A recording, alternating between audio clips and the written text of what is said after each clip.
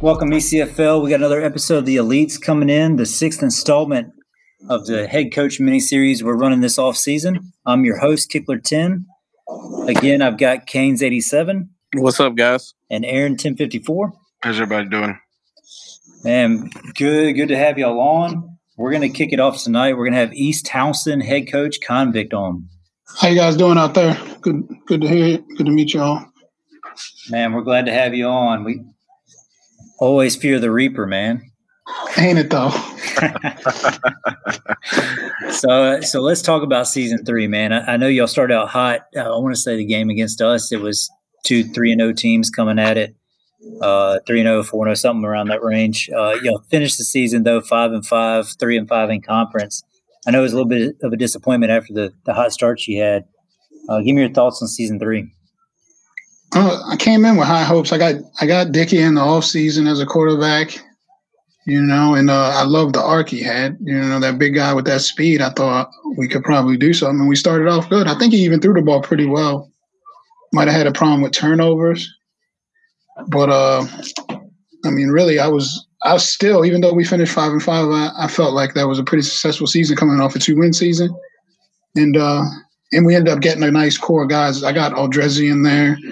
And I got, I think Jamal Sheikh and Carolina 09. I don't know. I can't remember which player is because they both remade them, but they both came back as coaches. So I got a rock solid team. But yeah, we finished 5-5, and I feel like I'm cursed to be a 5-5 coach, believe it or not. Nah, man. I mean, that's a big step up from the 2-win season, like you said, and the East is a gauntlet. We've kind of hit on that before on some of the other podcasts. It's only gotten stronger now with the new additions. Definitely. You mentioned Dickey. To me, he had a great season as a freshman. I know he kind of battled that inconsistency with the turnovers. One of the biggest things to me, just kind of on the outside watching, I felt like him and Mason Winters never really got on that same page that Cletus Castle and him did. And to me, that's kind of what set y'all back a little bit offensively. Is that something you saw also, or? We switched playbooks. We went from an air raid to a multiple, so we weren't stretching the field with winners like we should have been, believe it or not. And but if you notice that my tight end had a great season, and I think that was that kind of took away from some of the targets that Winters was getting. In the playbook, I think he was running more stop routes, out routes, underneath routes. He wasn't going deep, so we didn't really get the full use out of Winters. Even the last 2 seasons, really, like season 1 when he was probably the best receiver in the league. No, definitely. And you're right about the tight end, because I know when we were game planning for y'all, that's all we talked about in the coach's room was how do we stop your tight end? We watched the games over and over that you'd already played, and it was like, all right, that's obviously the key man. Now, what do we do to stop him? And then Sims, I don't think we really stopped him that much either, and it was a big concern for us going into the game. So he definitely hit up that outlet, hitting that tight end a lot. On defense, you got Neil Mason, who's a perennial all-elite player. Brady Gonzalez had a great season. How'd you feel about your defense? Well, I'm proud of defense. So, I go for I even when I recruit guys, I let them know that that defense is what we're about, and then everything else comes after that. And that's just the truth, because if I can limit scoring, because it makes up for the offensive deficiencies, and really unless you're the Admirals, your offense ain't crushing people. You know what I mean? In this league, yeah. So you got to play defense. And this year we went to a 4-3 multiple, and there wasn't many multiple playbooks, and I really like the multiple books. I know it leaves you short at some things. Sometimes, like you're short a corner or you're short a lineman, but the different looks to get, the different blitzes in the multiple books. If I can get the right people in the right places, it's going to blow up. And that's, I'm going that way again this year. I'll go ahead and put it out there. Nah, I think you hit it really well with that 4-3 multiple. I know it was fun game playing against it, because it's not something you see, like you said, really ever. You see normally your hybrid defenses, which we we've always run a hybrid defense and we found success with it. But seeing that 4-3 multiple definitely threw a wrench kind of in our game planning this season. And it was fun to kind of try something new and battle something new. Yeah, man, I can't get over the looks it has. It's fun. It is fun. And when this season, I got a couple more defensive backs, and I'm going to toy with them, and it's going to be fun for sure. There you go. So before we hit on the off season now, how many seniors did you end up losing? I lost Winters. I lost 2 of my cornerbacks, but they came back as coaches, so that doesn't really count. I ended up losing a D lineman as well, so I think I lost like 4. Okay, so not too bad. That season 3 core, like you said, is still there. Exactly. That's why I'm excited about it. Believe it or not, I can't wait for the games to start. So, you talked about, you had your playbook and not really stretching the field and everything. Have you already started testing and everything to try to get it figured out for this season? I never stop. I never stop testing my books. All year long. Sorry, hold on. Yeah, all year long I'm running books. I don't stop ever. Did you replace everything you needed to so that those books run efficiently? I don't know. Time will tell. You never tell till that first game, believe it or not, when you get the live competition. Because Sims only tell half the story. You can't tell tendencies of other teams. Did you at least get the targets you guys wanted? Oh, absolutely. I'm ready to go as far as players. I got a guy. I actually grabbed a running back, and I'm gonna use him all over the field. It's gonna be fun to watch. All right. So with y'all getting all your recruits you wanted and filling all your gaps you needed to, you're actively testing books now.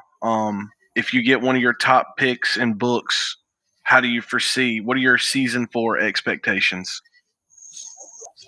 I mean, to be honest, I shoot for 8-2 every year because I know 8-2 will get you probably win your conference and get you into that championship game, which is big. Because really, with the league being young, every team's trying to build a legacy. So even getting to those games establishes a legacy. So I expect 8-2 every year. I mean, and that's like a reasonable, goal every year.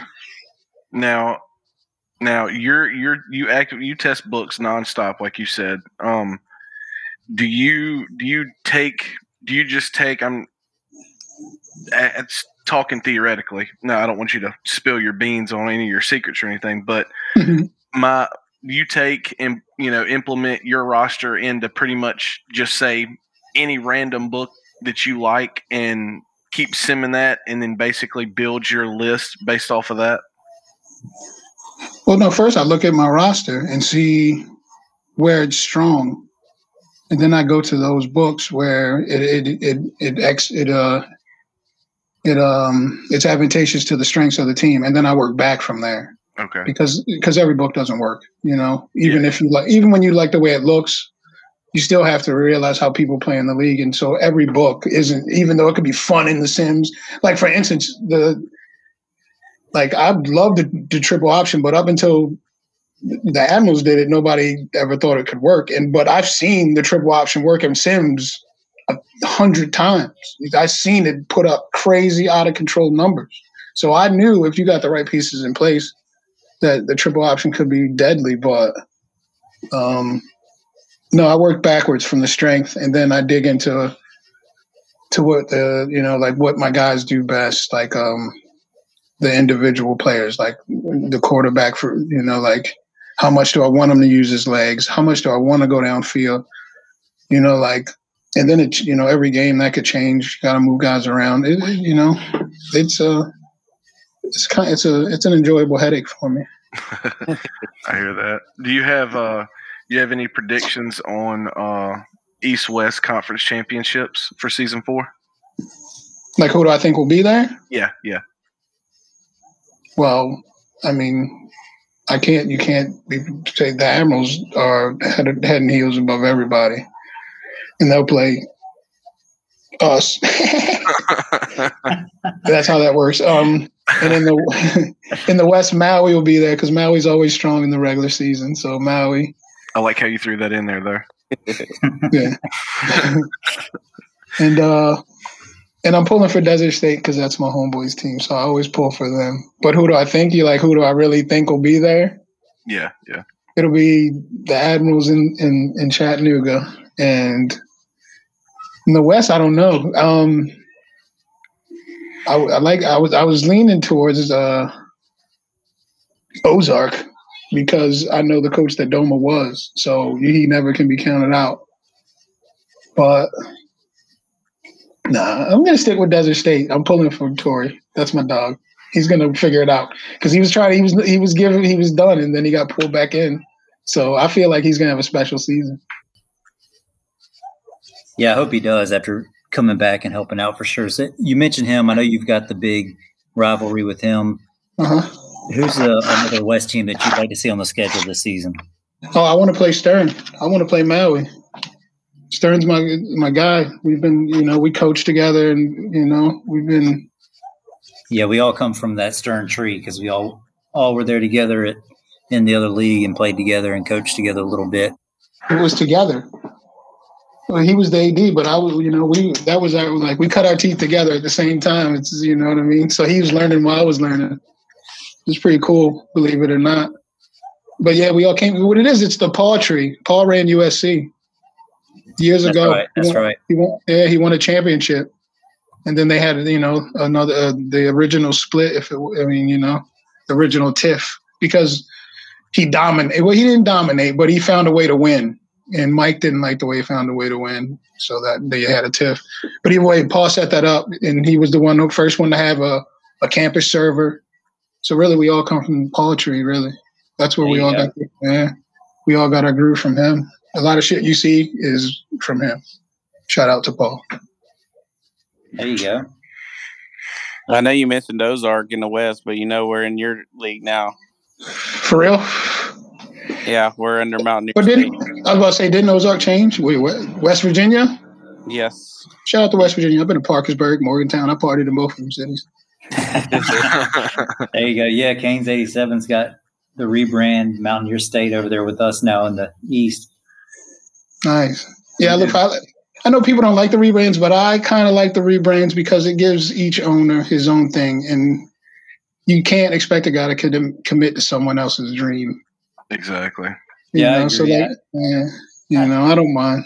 We're early in the league. The fact that teams are still in flux isn't a big deal. Right. Yeah, I kind of look at it both ways a little bit. I like being able to build kind of the foundation and the cultures and traditions and all, but at the same time, I understand people wanting to build their own legacies as well when they take over teams. So you can see both sides of it. So, man, we appreciate you coming on. Had a great time talking Reaper football with you. I hope y'all do well. I know that 8-2 you're looking at, as I've told some of the others. I really hope that we're one of those 2 losses. But nah, man. Hey, we appreciate it. I know, you went from 2 wins to 5 wins. Easily can see 8 wins with Dickie growing and. Oh no, Dickie! I got a shout out. Hold up, Dickie left. I got Deedle now. What? Yeah, I got Deedle now. That's right. Yeah, Dickie left. I mean, he told me at the beginning of last season he was going to test his options when the season ended, and I was fine with that. But I got Deedle. That was big for me. Oh man, I forgot to mention that. Yeah, that's big. Yeah, that's right. I stand corrected there. I forgot about that. So yeah, he's worth Deedle, 2-3 wins. Yeah. Deedle definitely. I mean, that brings experience from winning team over there at Bonetown, and I believe he's a senior, right? So yeah, they're talking about a guy with a chip. Oh yeah, he's got a chip. We've been talking. There you go. There you go. Well, hey, expectations just went even higher. Damn straight. All right, man. Well, have a great night. Appreciate you coming on. I appreciate you guys. Thanks for having me, fellas. I'll come back anytime. Gladly chirp it up with you. Yes, Thanks, sir. buddy. We'll get you on next season. No doubt. All right, guys. Thanks again for listening in. Look forward to bringing you some more teams next week. Looking at you. We need to get you on Lake Texacoco. We need to get you on Central Texas, Palm Beach. We're calling you all three out. We want you on next week. Have a great night, ECFL. Night. See you later. What position? So I am a strong forward. there's no such thing. Where am I? God, you're an idiot. There is a strong forward in No, basketball. there's not. Good God. Small forward. Small forward. There you go. I don't do basketball.